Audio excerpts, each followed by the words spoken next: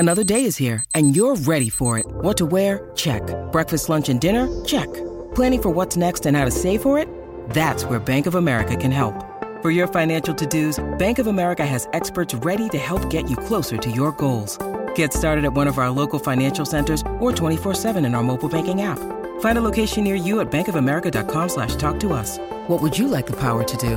Mobile banking requires downloading the app and is only available for select devices. Message and data rates may apply. Bank of America N.A., member FDIC.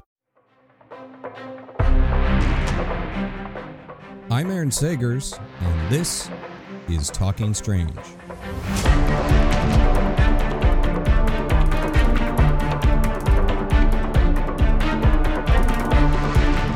Aloha, spooky nerds. Your host, Aaron Sagers here. Right now, I'm on a paranormal tour of parts of Europe, and I can't wait to talk more about that at some point.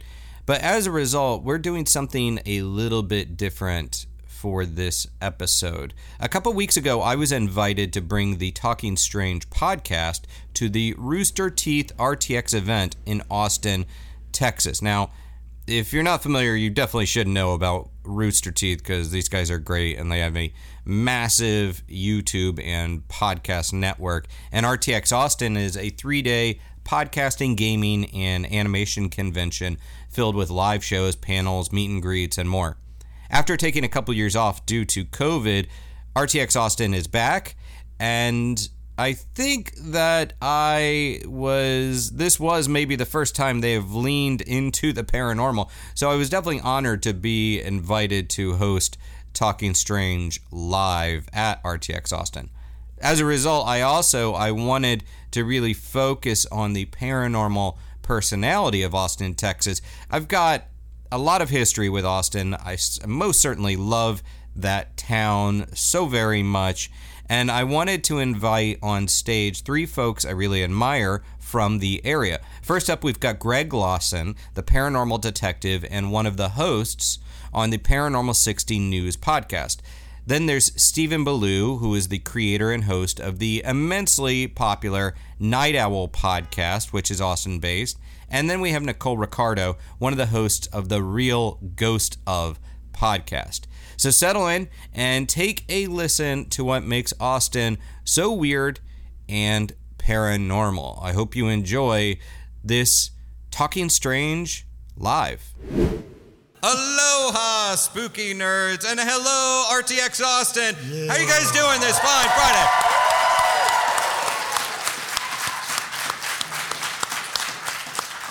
That guy gets it. I appreciate it. All of you get it. I appreciate it.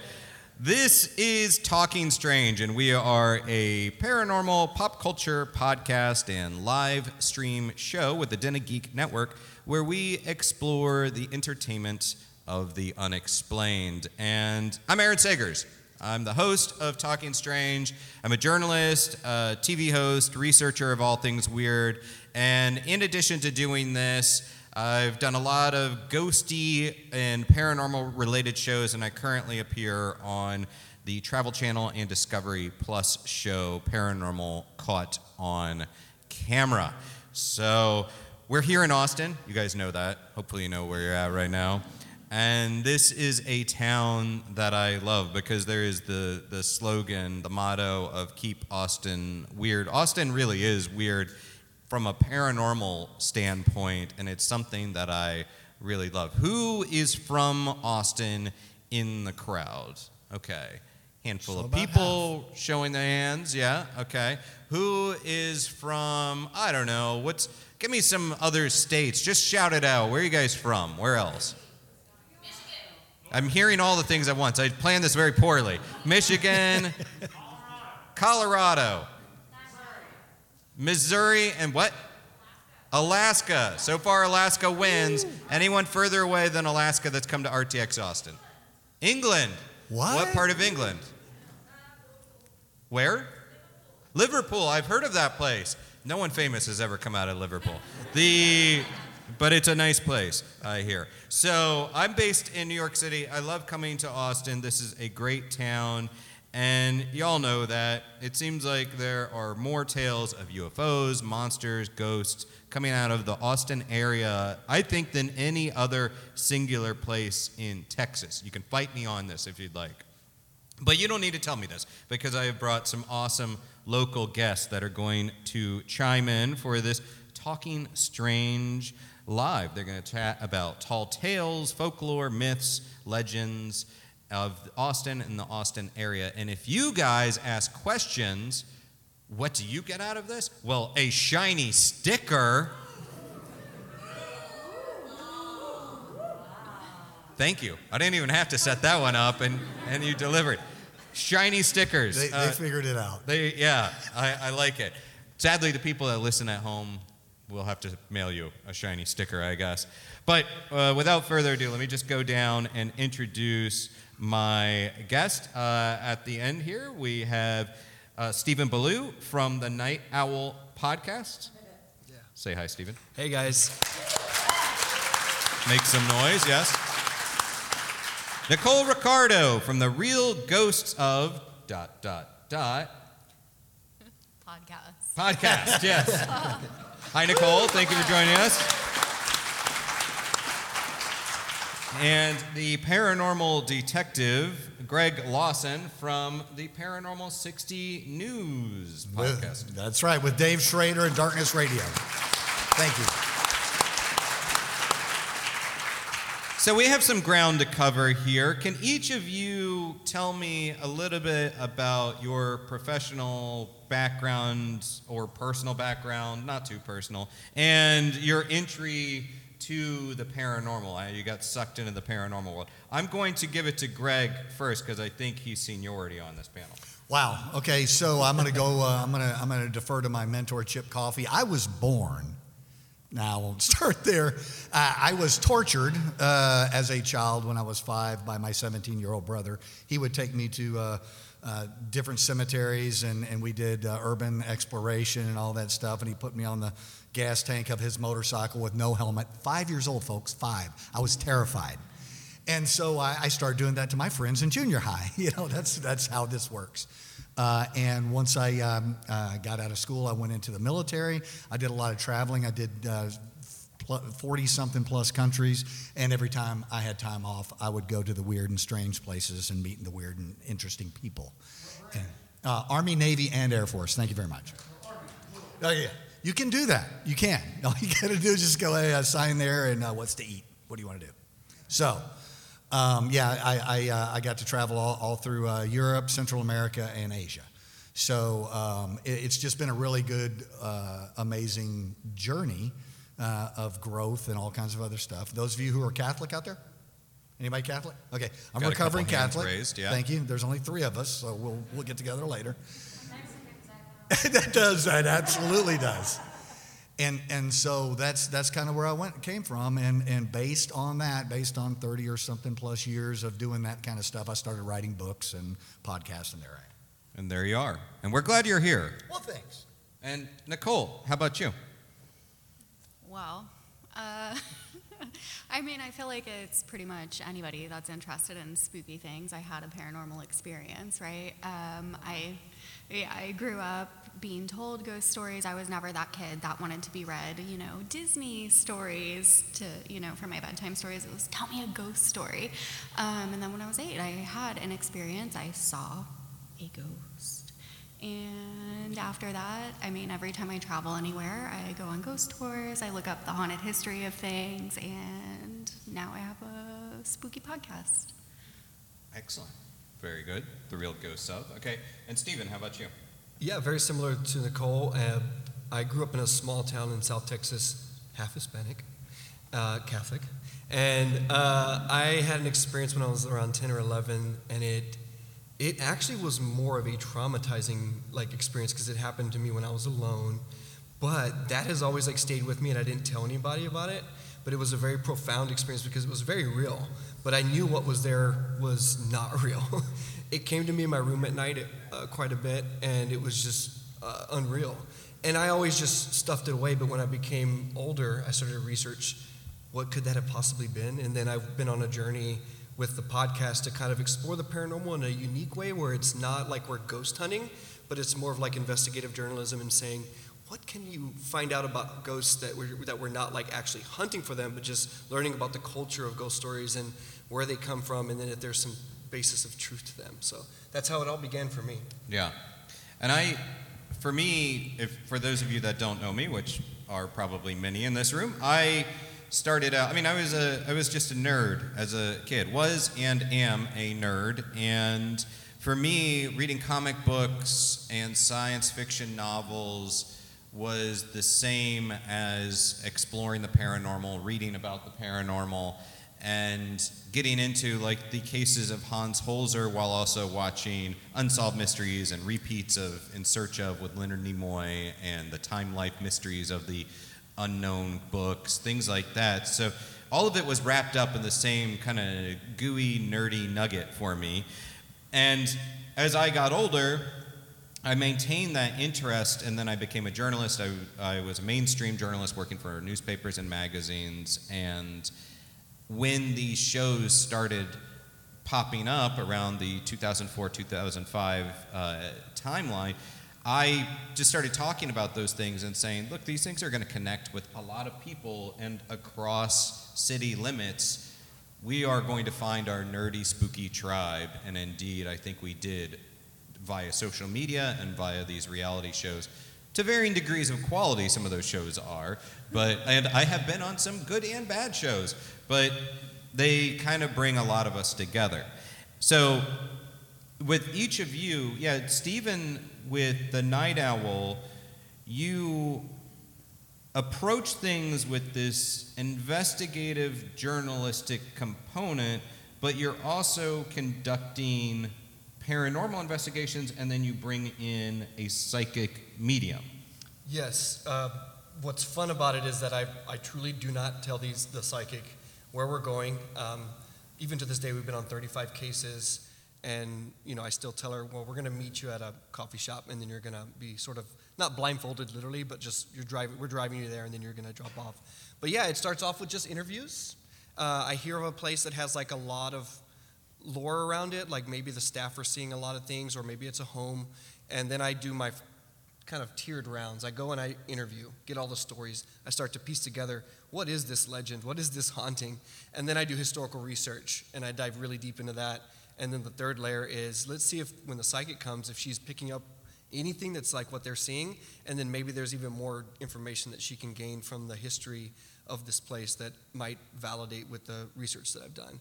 And it's become this really cool format that translates into like multi-part series, so the episodes are kind of binge-worthy where people just want to find out what's going to happen next. So a lot of our cases are part 1, part 2, part 3, full case series, and it's a lot of fun, just many layers being peeled back when we go on these investigations. Yeah. And again, how long have you lived in the area? 2005, I moved to Austin. Okay. Mm-hmm. Nicole, when it comes to the Real Ghosts of, how do you guys approach your paranormal pursuits? So we have a kind of similar approach to Stephen. I don't do any of the research, though. I'm the one that gets blindfolded and brought in not knowing anything. But we have a researcher. She does all of the interviews, historical research, figuring out what's going on there. Then they bring me in, see what the heck I pick up on. And a lot of times, some of the things will be things that send Taylor back to the History Center to do more research. And then we finish things off with an actual full investigation. So we'll usually do that over the span of 1 to 3 nights, depending on how big the location is. But we like to bring in equipment. You guys have all watched ghost shows. You know the deal.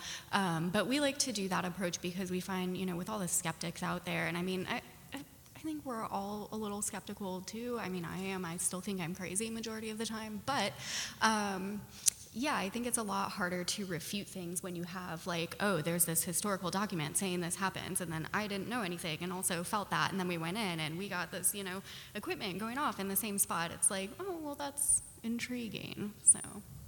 Now, Greg, with the Paranormal 60 News podcast, you guys are more doing spooky news roundup, but you also have taken part, you have a stake in paranormal investigations as well.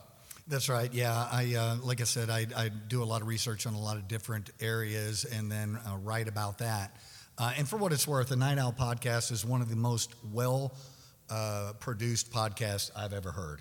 I think it's fantastic. If you haven't heard it, he does a fantastic job on the production of that podcast. So, well, there you go. Appreciate it. Yeah, and so.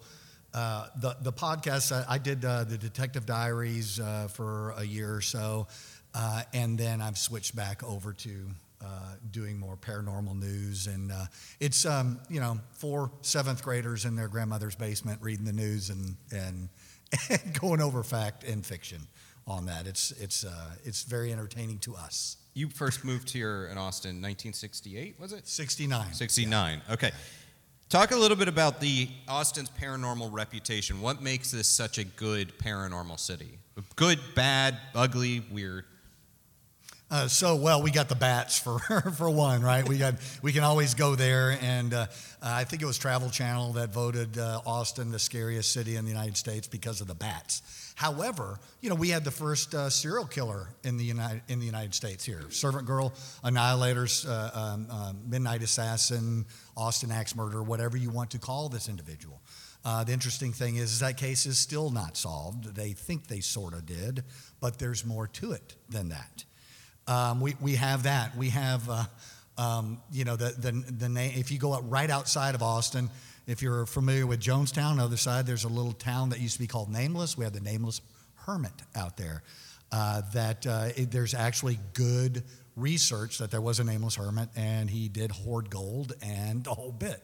And it's those histories that get lost through time. And we were talking about it earlier. Before 1920 or so, cops weren't writing reports.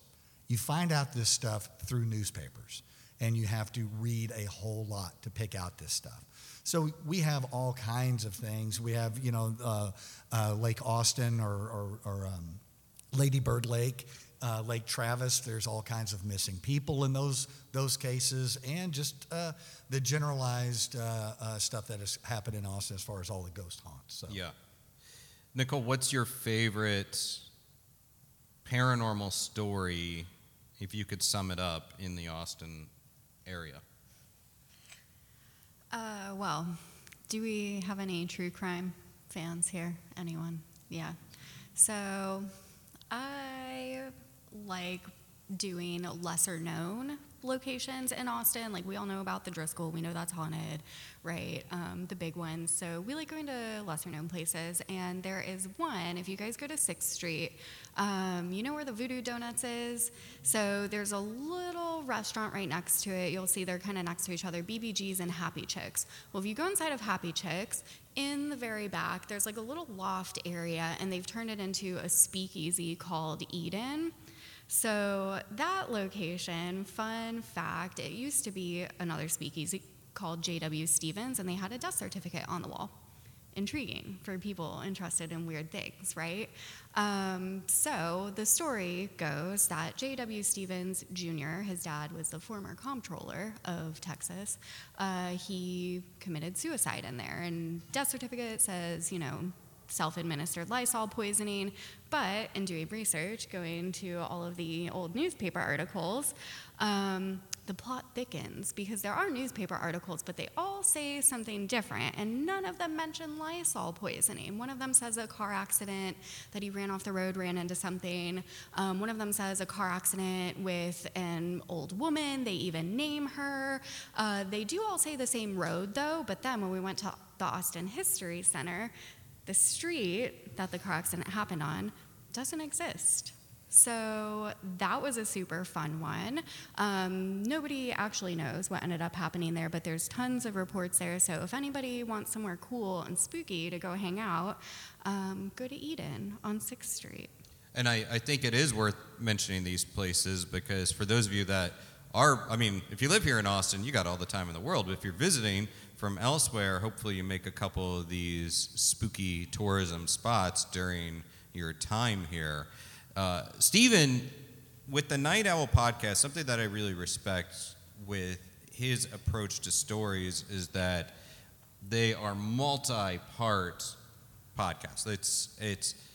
very in-depth, and we get a lot of details with it. You've covered some incredible locations. What is your favorite story from the podcast or beyond the podcast? It's a tough. I have to say it's from the show just because of how much you learn when you do this. You really get connected to the stories, to the past, to the people that you interview. Every time we do a case, they're like family, you know? And it's real hard to pick. We've talked about it. All of us have been there. There's a place called Pioneer Farms here in Austin, Texas. It's a living history museum of an outdoor farm that existed and that dates back to the 1600s. Tonkawa Native Americans would actually use this property to camp at. And it became a site for the original homestead of the person who was actually on a scouting party to locate the capital, where our state capital is. He was gifted this land and he built his first house there. So the history on this land is incredible. But what they've done to the land is they've brought buildings that are going to be demolished that are from the pioneer era, so 1800s to maybe very early 1900s, and they've restored them to exact replicas, even with wooden nails and pegs and things, and they've put them on this property. It's 90 acres, right? 90 acres. 90 yeah. acres. When I went there, I was like, oh crap. I usually go to a coffee shop that's haunted or a single building. I'm taking like my psychic on the third day, and I realized, oh crap, I'm like taking her to a 90-acre farm with 12 haunted sites. This is going to be epic, and it was. So that story is incredible. That place is special. Greg has history with that place. Nicole's been there and knows how special it is. Oh, Aaron, I forgot I took you there, and you had a little experience too. I love that place. So Pioneer Farms is my favorite. There's so many stories there. But yeah, truly my favorite case that I've been on. Who in this room has heard of Pioneer Farms? A couple of y'all. Yep. And out of that, I'm guessing have you been there as well? I know 1, 2, 3, have you guys been back there?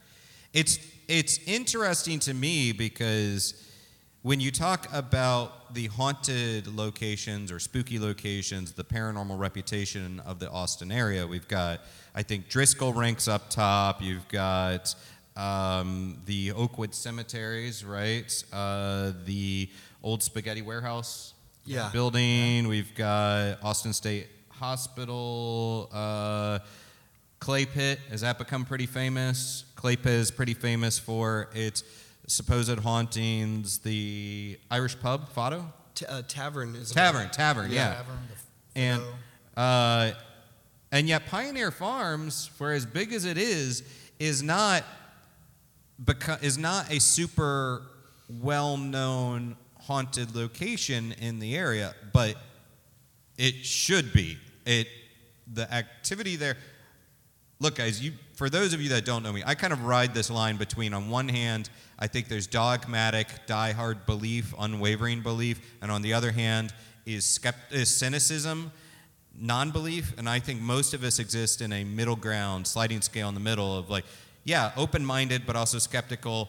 Maybe there's something out there, but there's also a lot of bad wiring and leaky plumbing in the world.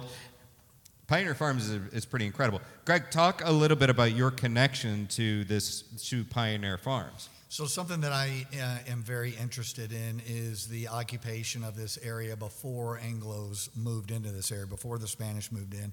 And as that kind of transition, the Tonkawa that lived in this area, if I'm saying it properly, Tonkawa or Tonkawa, depending on who you talk to, they were a tribe that were in this area. They were one of the only tribes in North America that were accused of cannibalism. The stories came from when they would have to fight with Comanches, and that's something they would do, is remove the heart of the Comanche warrior and eat it. Needless to say, once the relocation of all the native persons went to Oklahoma, all the tribes in Oklahoma turned on the Tonkawa and wiped them out, except for just a few families because of this rumor or the fact that they did that. And I think there's only 70 families of Tonkawa now, and they're fighting currently about their reputation. You can go online and look at that. But the main thing is that history there. Something happened at Pioneer Farms. I can say a lot of things happened at Pioneer Farms. And whatever it is, that place, that whole area is alive. Whether it's us visiting there and we're bringing that energy there, or that energy was put there before by spirits of Native Americans, or whatever it is, it's absolutely a magical place. And if you haven't been there, you need to go. And if they're offering ghost tours out there, it's absolutely worth it. Nicole, since we are talking Pioneer Farms, what's a little bit of your connection or experience there? Yeah, Pioneer Farms actually was how I found out about your podcast. I went to one of their paranormal investigations that they had there, and everybody kept talking about, the Night Owl podcast did an episode here, whatever. I'm like, what's that? So anyway, that night, I had a few experiences, but two that were really memorable. We were back in the Tonkawa encampment area, and we're sitting there. They had everybody just sit down, hang out, just listening, feeling the space. And I was sitting there, and for anybody who hasn't been there, it's kind of this like open clearing, and there's trees all around it, and it's pretty thick. It's not like, there's like 2 trees there. It's pretty thick. Like if somebody was back there, like you're gonna be wading through some stuff. Like it's not gonna be a good time. So I'm sitting there, and I heard these footsteps run up and stop to like right behind where I was sitting. It legitimately scared me. Like I'm not somebody who gets scared easily. Like I will go chill in a morgue by myself for fun.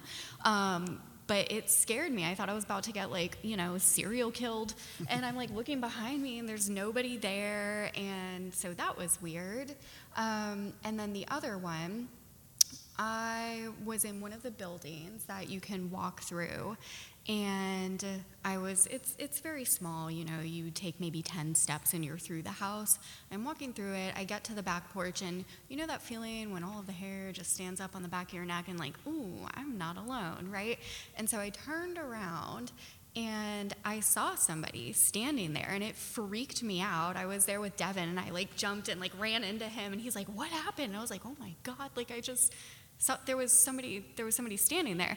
Come to find out after, everybody's like, the Night Owl podcast, I listened to it, and that was one of the spots where Sarah was like, there's a portal right on that back porch there, which is what I was standing in when I turned around. So it's a wild place. Yeah, just to add to that, I'm fortunate to consider all these folks friends as well as colleagues, and when I went to Pioneer Farms, I'm grateful that I've had the opportunity to travel the world and a lot of times get paid to talk about spooky shit in other locations. And I don't consider myself a psychic or a medium. I'm not sensitive.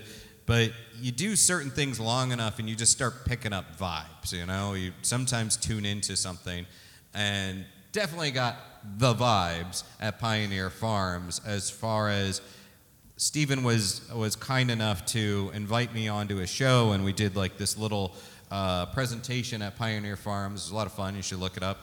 And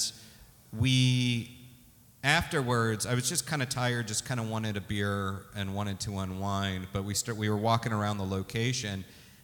I wasn't looking for ghosts. I wasn't looking for paranormal activity, but walked back to that Tonkawa area, and I had never been in this spot before. And I think Stephen was starting to say, so in this spot, and I was like, dude, I just saw somebody move back there. And then I'm like, dude, I'm feeling someone all around me. And he's like, well, yeah, this is kind of the spot where this stuff happens. And it was incredible, very creepy, very fun, but a little bit incredible. Speaking of that, what is your moment of peak creep, your super spooked moment? What are the moments specifically within Austin where you have been like, oh damn, there's something happening here? Okay, which one? Who wants to dive in first? Oh my God, I'm a grown man, I don't get scared. Right, guys? You know what I'm saying? Yeah, that would be kind of hard for me because people scare me a lot more than ghosts do. And so I can tell you some things I was very, very afraid of. I have had that vibe at a couple of, there's 8 Indian sites that I know of because of my work, and a lot of these sites are on private property. And so because of my work, I get access to some of this private property, and I get to go out there. And we were talking about doing investigations. My style of investigation is I go alone. I don't want any distraction. People think, oh, the paranormal detective, he's collecting evidence and all that stuff. Yeah, I set some of that up, but I try to pay attention more of what's really happening and try to have that experience as opposed to stare at my ghost app on my phone and go find a ghost, right? So it has been at a couple of the Indian sites. I'm assuming they were Tonkawa sites. And when I'm there, my experience in the paranormal has been much more metaphysical. It's been much more kind of what you were talking about as far as, or actually you were talking about, it's a feeling more than I don't see the ghost pop up and he doesn't kick me in the nads and I'm like, oh, there he is, It's much more spiritual for me. But I would like to catch the other on camera. That would be great. Spit coming out my mouth. Yeah. So, So it's been those sites. It's been Native American sites. It's been Refuge Rock in Alaska, off Sitkaladak Island, Old Harbor. I went out there and I can't even explain what I felt out there. Mm-hmm. So, Peak, Creep, Super Spooked. Nicole, Stephen. I've got a big one, but you can go if you. Okay. Yeah, no pressure, Nicole. He just set that up. Okay. You go first. Okay, I'll go. Because mine's gonna be I'll like go first. crazy. Okay, Yeah. Okay. well, one time I got in the elevator with Aaron Sagers. We can cut that in post, right? Okay, so I have two that I'll share. So I was talking earlier about Eden. Obviously, that was a whole mess. We couldn't figure out what happened through the actual research because everything said something different. By that point, I already kind of had an idea what had happened, so we didn't want to throw me in there and be like, oh, Nicole, what do you pick up on? Because at that point, everybody's going to be like, well, she already knew some things. So we decided to have a seance. That was probably one of the craziest experiences I've ever had. We opened up the session. The people that we had we used a Ouija board. The people that we had on the board didn't know the history of the location. So, I know one of the big things with Ouija boards is, oh, people move it, whatever. They had no idea about the history. We were getting names coming through, dates, information that they would not have known, but it was the feeling. You could just tell we were not alone. And in Eden, it's a speakeasy. So they have those racks where wine glasses are hanging on it. The glasses started shaking and moving and making noises. We were hearing noises all around us. We were the only ones in the building, mind you. We were locked inside, and when I say locked inside, it's on 6th Street. They have one of those big doors, and then they have wood that they put over it and they padlock it. We were locked inside of this building, and we were hearing footsteps going up the stairs in the back. There were bangs of things falling, and general rule of thumb for seances is once you open it, nobody leaves this, right? So we can't be oh, I'm gonna go run out here and see what this was. Okay, well, hopefully we're not about to be murdered right now. So that was really fun and creepy. But the other one that I'll share was one night. It's not Austin related, but I used to live in Tallahassee, went to Florida State. If anybody, go Knowles. I was sleeping and I woke up in the middle of the night and saw a person standing next to my bed. I thought somebody broke into my house. I'm trying to wake up my boyfriend at the time, trying to wake him up, and he's such a sound sleeper, did not freaking move. And it was literally it looked like there was a person standing there. And then they just disappeared. So if anybody ever wants to see people, standing over beds, let's just have a sleepover. No. Steven. Okay, so he mentioned it, the tavern. Me talking about it, this is why, you'll learn why I don't like to talk about it, but it is the most creepiest thing that's ever happened. This psychic that I work with, she was a friend of mine, okay, Sarah. We talk about her a lot because she knows her too now. Sarah is a mom, works for the state. She's like, please, that's not her real name.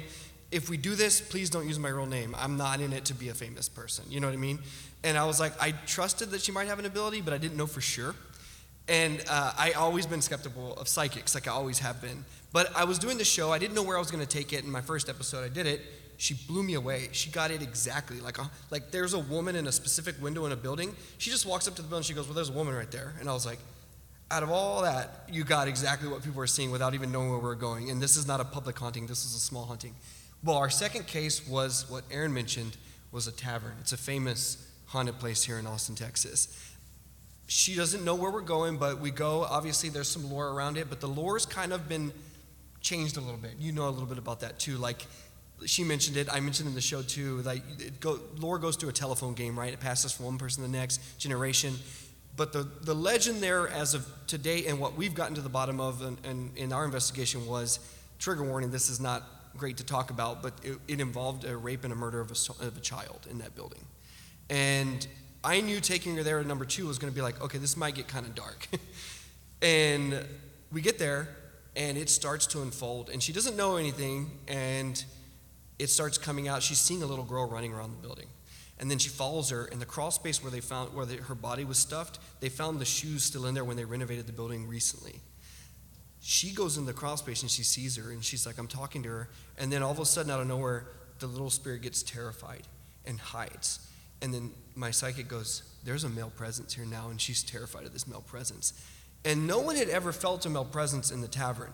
But when she started to describe the behavior, I started thinking, could this be the person that did this to this girl that's like coming to oppress her spirit in the afterlife? And I didn't tell her anything. She finds the person. They never caught who did it. And Sarah actually finds him in the history and says, this is the guy. He was like an actual politician. That's the rumor. And we found out who he was here in Austin. Jump ahead. As I was doing my research, Sarah kept saying, this guy is not liking you, like really not liking you. I was doing a lot of research on him, and turns out like one night in the middle of the case, I was just going to bed by myself reading a book. Wasn't thinking about the case, just reading a fiction book and having a good time before I go to bed. And literally, I'm not sensitive. Nothing ever happens to me. That thing that happened to me when I was 11, that's it. And I'm laying there in bed, and all I hear is, Stephen, like right in my ear. And I'm like, I drop my book, and I'm like, no, I did not hear that. And we go back on another day to the case, and I told Sarah, and Sarah was like, he's following you home. And I'm like, this is really freaking me out. So we had to do a lot. But that story ends with even something more creepier. So the thing I saw when I was a kid, I didn't tell nobody what it was, not even Sarah. It was a little girl that came to me quite often. She had a decayed face, decayed arms, everything. She had hair in front of her face, and she was in a white nightgown. Sarah stops me when we're doing the tavern, and she's like, this place has been really hard to deal with, but she goes, there's something I'm going to have to tell you about. And she says, I'm seeing something that's around you. I thought it was this place, but it was also at the place we were at previously, and it's now also following me home. And she said, this thing is, every time now she's pointing at my phone when you call. So it's connected to you and your past. And she's described to a T that what I saw when I was 11. And she says, she's telling me she wants you to go back to your room and sleep in your bed. And I'm like, that's where she would come visit me. So that ended that whole little short thing. We went and did that, but that's like, it was that one place that these two very creepy things happened to me, and it just raised my hair like beyond any other experience. You know, I think all three of the folks up here, and myself included, would say, I think we operate in theories and not strict rules, because there's no rules to the paranormal. Nobody's come back and said, here's the rule book. The handbook for the recently departed or whatever, right? It's so far, to my knowledge, no one has that. So it's a lot of theory-based, but as far as the kind of the male spirit that you experience, there's a lot of theories about.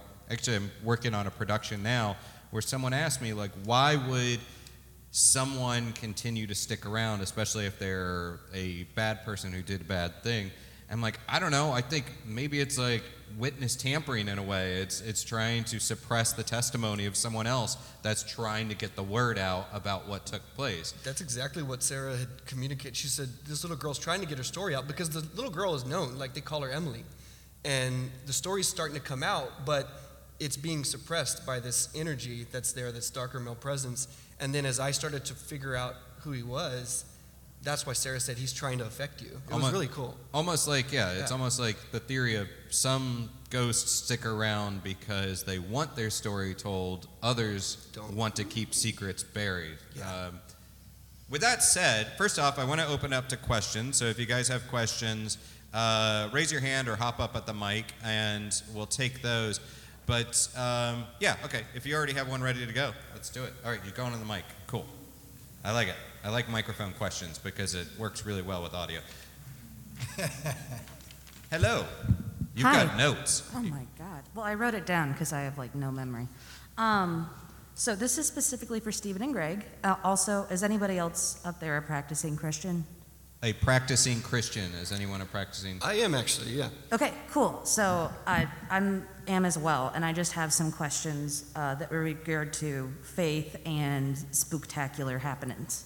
So, Stephen and Greg specifically, do you guys have any contradictions or struggles with your faith, especially knowing that, like, in the Old Testament, biblically speaking, King Saul and Herod both sought advice from spirits, but then knowing that God does say that souls either go one of two places. So what are you talking to? Yeah, I mean, I do have my struggles, and I don't have an answer because I'm still on that journey, you know. I'm very lucky that I went away from, like, I left, the strict thinking of, like, Catholicism a while back, and I'm more in a progressive, more liberal type church, and became really good friends with the pastor. And so I call him every now and then, and he just talks me through it. He's like, gives me some advice, and I'm always like, I don't want to be tampering, with things I shouldn't be tampering with, because some things now follow me home. But even my psychic is Christian. Sarah is Christian, and I'm like, we have our beliefs.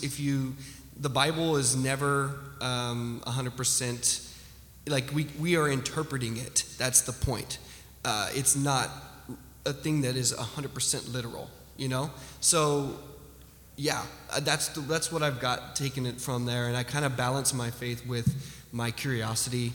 And the fact that we're helping, like a lot of we didn't talk about this, but the show, we go to houses where families are like afraid to go back home. The most recent case I was at, mother was in a hotel and she was running out of money because her kids were being thrown against walls and scratched. We literally got them their house back. And it's been amazing to go to that journey, be able to talk to people that are in my network, work together to try to help people. And I think that's, for me and my faith, that's a good thing to do. I want to add to that real quick. I want to hear from Greg as well. But I was raised Catholic, and I never officially separated from the church. I kind of say I'm culturally Catholic, but I still maintain ideas.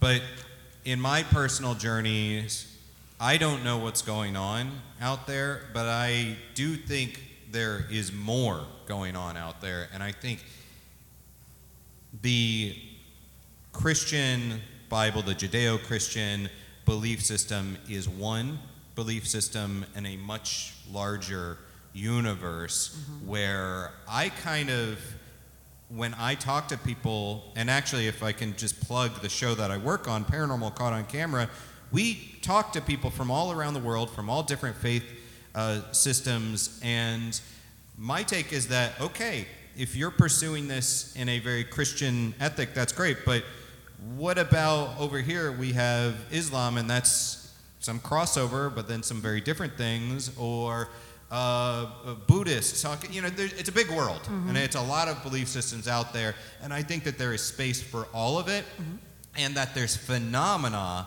connected to all of it. So that's my approach, is like, the one thing I will add to that is, if you're going to pursue this stuff and you believe there might be bad things out there, then also try to have a beacon of light, some good to believe in as well. I want to hear your take on it. Yeah, and you want to kill the conversation? Let's talk religion. That's that'll take it right down. I think it's the belief systems at this point. I understand the different belief systems, and I now have an open mind to, I rely on physical evidence, I rely on good witness testimony, and I rely on the possibilities. What are the beliefs? Rebecca Ramey was a very religious woman, and her daughter and her were attacked by the servant girl murderer. Her daughter was killed, And Rebecca woke up not knowing what happened. She had a very, very severe head injury, and she ended up being at the Austin State Hospital. Every day, she would walk Asylum Road, which you guys know as Guadalupe. That used to be called Asylum Road. And she would walk back downtown looking for Rebecca because her long-term memory was wiped out. Every morning she woke up and thought that her daughter, Mary, was still alive and didn't know where she was. So she walked that road every day. There is the ghost of Asylum Road that very few people talk about anymore, but 40 years ago was very popular down Guadalupe. A lot of the people that were attending University of Texas and would hang out down there, they would see this woman that they felt was out of place. And so those are the kind of things that I kind of look at is what are the correlations to what our experiences are. Was this truly just a homeless person stumbling down the road? Or was Rebecca Ramey there looking for Mary still? Or was it an imprint of her and we're just looking in the past? Or was there some sort of time shift and we're seeing her looking for him? Yeah. These are all these possibilities. There's a lot of we talk about, when we talk about ghosts, a lot of times I start a conversation with what is a ghost, because your answer tells me a lot about you and your beliefs or ideas, but the notion of a ghost, it's a clunky word because it could be someone that died and is sticking around, or a psychic imprint, or maybe it's some sort of temporal anomaly or time slip, or more sci-fi than paranormal. But so thank you for your question too, by the way. Oh yeah, you do get a sticker. That's right. I am. Mama Sagers did not raise no liar. You got your sticker. Yes, my friend. Hi. So with things like this that have sort of become popularized in the media, you have a lot of, shows and things that people watch, and then you have a lot of businesses that will, of course, advertise, we had a haunting here, etc. How do you, in all of your experiences, how do you come to find the things that are legit versus the things that are just trying to make a buck off of a popular legend? Nicole, since you didn't weigh in on the last question, I'm putting you on the spot. Well, I mean, my answer is probably different than theirs. I go in there and feel it. As the medium of our group, that's kind of my job. And there have been places where I've gone in and I'm like, there's literally nothing here. And then we don't turn it into an investigation. I guess for the layperson, what should they look for in terms of businesses that are legit versus businesses that are trying to make money off of it? I would say, first off, I don't mind someone, it used to be that if you didn't want to talk about your haunting, if you were at an inn or a restaurant, and then it became great for business. Ghosts are great for business. Mm-hmm. Great for business. You pay extra for the room with the boo. And I think... Okay, I just got it. That used to mean something different. I like that I've gauged the level of humor in this. Dad jokes all the way from now on. Took a second, but we got there. But you don't know, because we don't. Frankly put, we don't know. Sure. My My main thing is that people get the history wrong and start creating history. That's where it bugs me. Mm-hmm. The phenomena, it's hard to prove, and I don't like it if they set up some sort of sound system in the walls to try to be spooky, or something in a mirror that pops up. I think that's not fun, and that's kind of a scam. But we don't know about the phenomena. But as long as they get the history right, I'm willing to roll with it. Absolutely. Another thing too is like this, finding people like everyone on this panel. Yeah. We go and we seek out these things and we do the work, right? I do find with what Nicole, I started my show with the intention of trying to feature lesser known hauntings because of that fact. The ones that were big are kind of hard to it's almost like folklore now, and it's real hard to get back to the original. Where's that seed of truth that maybe this all generated from? And then when you can get there is something there. But it's been kind of, we use this term telephone gamed over the many decades. But finding shows like ours and others that are doing the work like that, you can then find those little hidden haunts that have authentic stories, and yeah, that's my take on that too. Ghost lore is great. Lore is great. It also can get a little muddy. Yeah. But that's a good. I would say, yeah, research other folks that are talking about these things, and there's a million paranormal podcasts right now and books out there that can tell you a little bit about the straight dope on some of these locations. But yeah, overall, I never rubber stamp something as haunted or not haunted, because how the hell would I know for certain? That's what a lot of, especially I'll have people contact me and say, hey, I need you to come out here and investigate this and say that my bar is haunted. I'm like, yeah, that's not happening. So, yeah, what is the intent? Hey, I want to talk to you a little later because I can tell right now that your family's had a curse. You know all the problems that you've been having in your family. And for $2,000, I can remove that curse. Yeah. Don't trust that. Right there. Yeah. That's definitely a scam. So, yeah. Awesome. Well, thank you. What? Gotta make some Thank you. money. Thank you for your question. Oh, you got a sticker, too. And you get a card that Hi. you can put in the trash can on your way out. Hey guys, thanks.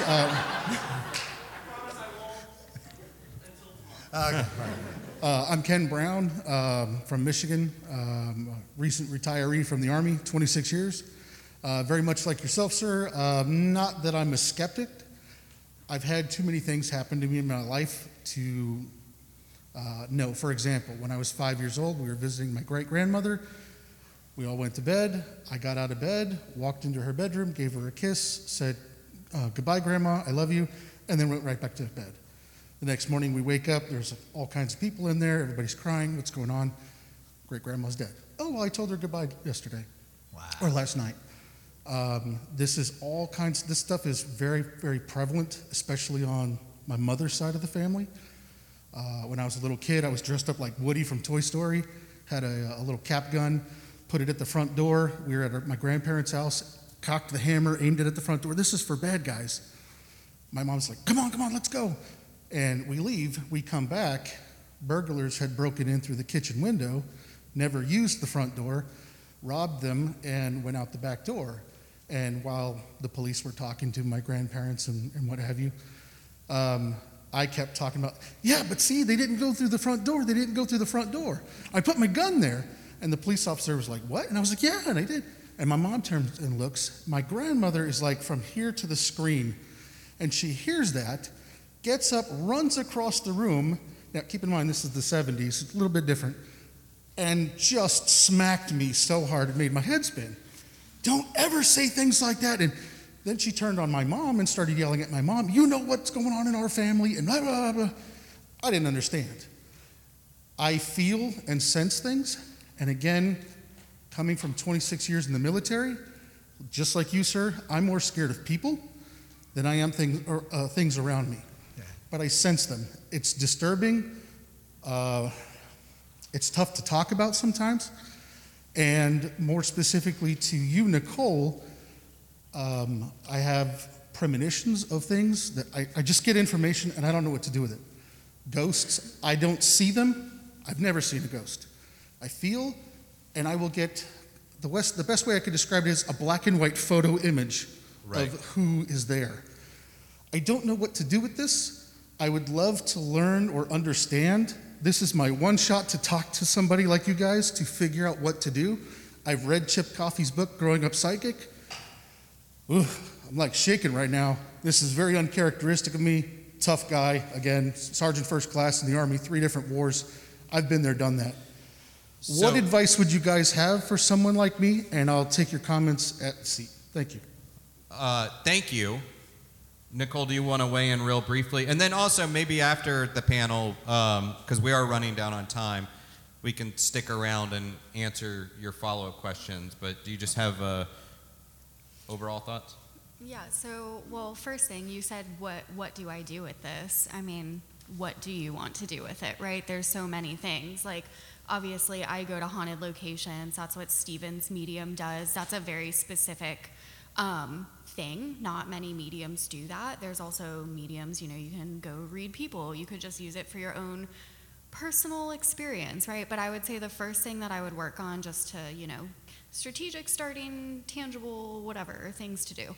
Go on YouTube. There are a shit ton of videos that talk about strengthening the different abilities, right? The clairs, clairvoyance, claircognizance, clairsentience, blah, blah, blah. Go type into YouTube like clairvoyance exercises and just start practicing those. And then also meditation. Sarah is always talking about meditation. Meditation, I would say, like every morning, every night, because one of the biggest things for us in developing these abilities is we have to be able to very easily tune everything else out, including ourselves, right? Because 99.9% of the time, I think I'm fucking crazy. And if I'm sitting there questioning myself and like, oh, well, this doesn't make sense because the information you're going to receive is not going to be as clear. So there you go, starting points. Great, thank you. And we are running down on time, but I want to get through a couple more questions. Yes? This is kind of really quick. This is more like when the ghosts start getting like a little too real, or you're feeling a little too much of their energy. What do you say to yourself or to the ghost to be like, oh, just fuck off? I'll start on that. I just for me, if I think something weird is happening, I just establish ground rules. I've been in a lot of locations, like hotels, that seem to be haunted, and when weird stuff starts happening, I'm just like, I gotta sleep, yo. Like, leave me alone. Or it's fine if you share this space, but here's what you can't do. And I just basically treat it like a house guest or a roommate or whatever. That's my thought. Establish ground rules. Yeah, I encourage them to keep doing whatever they're doing until they just got tired of me and leave, I think. That's typical. I thought you sent them to my house. Go see Sagers. They're like, oh man, Lawson, I'm gonna go. Nicole. I do the same thing Aaron does. Tell them to back up. I mean, if you're accepting the idea that if you think these may have been people that are still here in some form or fashion, treat them like people. Exactly. And then I have a occult specialist and a good friend of mine that's on my team, and he taught me a lot about ritual and just like using different things. I myself do like Palo Santo and things like that. And I do it before I go in cases just as a form of protection. I also pray and things like that just to make sure nothing can follow me anymore like that. So we're getting the 5-minute warning on this. I think we can, if you can keep it. It's super quick. Cool, love it. So more on the investigative side and Texas-based, what are like some good resources for researching like land? Because like a house has been there 20 years. The land's been there for thousands. Like what are some good resources in particular? Good resources for investigating things around. Like doing the investigative, not the like, oh yeah, I'm a medium here. Right. Side. Yeah. Would be my book, the how to be a paranormal detective. We can talk right after this, or when I'm walking out. Perfect. And there are some great. There's let's say 50 different things that could possibly have information that you could support whatever the incident is that happened at that location. There's a lot of stuff you can look into. And local history centers that's where we all use a lot of that. Yep. Mm-hmm. Yeah, and if you can find I would also say, much like all media and all information these days, don't just trust one source. Take in multiple sources. Try to come up with some sort of consistency. Unfortunately, there's still inaccuracies out there, so just research. Okay, can you keep it brief? You're like, I'll do my best. I was yeah. 7 years old. No, go on. No worries. However in depth you want to go, I know we got to be quick. The extent to which you study, cover, and just get connected to these histories, what are your thoughts on whether or not some kind of this energy sticks with you in your life? Sticks with you through your life? Yeah. Is that what you said? Yeah, each of you guys, whoever. Do you have hitchhiking ghosts? What do you think? For me, it becomes part of me. When I learn about things and I do that, I just go ahead and accept whatever that is, and I understand it. It's one of those things in the military. If you understand your environment, you can navigate your environment. So. Well said. Yeah, I think I agree with that. Yeah. Hi. Yes. Hi. So recently I found out all the females in my family can like sense spirits and see and hear them. So I wanted to know if you guys have relatives that also have like the same abilities as you guys. Like, just have experiences? Yes. Yeah. One of the things for me, growing up, I would always wake up in the middle of the night and see somebody standing next to my bed. But you blink and then convince yourself you're just, no, it's fine. 2 years ago, I asked my mom, hey, has this ever happened to you? And she's like, oh yeah, all the time. I'm like, you never thought to mention that? Yes. Yeah. That's it. Yeah. I would say, added to that, it's very common, almost normal within the paranormal, for families to have a lineage of experiencers. Yep. And actually, that can extend with UFO experiencers as well and other kinds of phenomena. I'm not a psychic, I'm not a sensitive, but within the paranormal, that is kind of normal. Yeah, Absolutely. And just speaking about Sarah, real quick, she started her own practice and she's helping people struggling with abilities. So see me after if y'all want to talk about that. But Sarah her father kind of had a lot of lives and he had multiple siblings. Well, they've connected estranged siblings and they share the same abilities. So yeah. So going down the line, how can people support your work and just harass you, send you emails, and things like that? How can people support your work? For me, you can go to theparanormaldetective.com. That's my website. All of my podcasts and all that stuff is connected off of there. YouTube, Instagram, Greg H. Lawson. And hope to see you guys. The Paranormal 60 News as well. And the yes. Paranormal 60 News, yeah. Thank Yes. you. Nicole. You can find us on Instagram, listen to us wherever you listen to podcasts, The Real Ghosts of. It's kind of like The Real Housewives of, because we're all sassy. TheNightOwlPodcast.com. We went through some cool changes, and the podcast name is The Night Owl True Ghost Stories on anywhere like you get your podcasts. And I got cards if anybody just wants, they're nice and new and shiny, so come grab some and see me afterward. And again, my name is Aaron Sagers, and this is the Talking Strange podcast. You can download every week on Apple Podcasts, Spotify, wherever you put your podcasts into your ear holes. You can also watch it on youtube.com/denofgeekus. Say hi at Aaron Sagers, Instagram, Twitter, Facebook, and at TalkStrangePod on Twitter, and throughout the weekend at RTX Austin. And with that said, it has been a treat to do this, and I appreciate you guys hanging out with us. And could you just please make a lot of noise for my panelists here, Stephen Ballou, Nicole Ricardo, and Greg Lawson.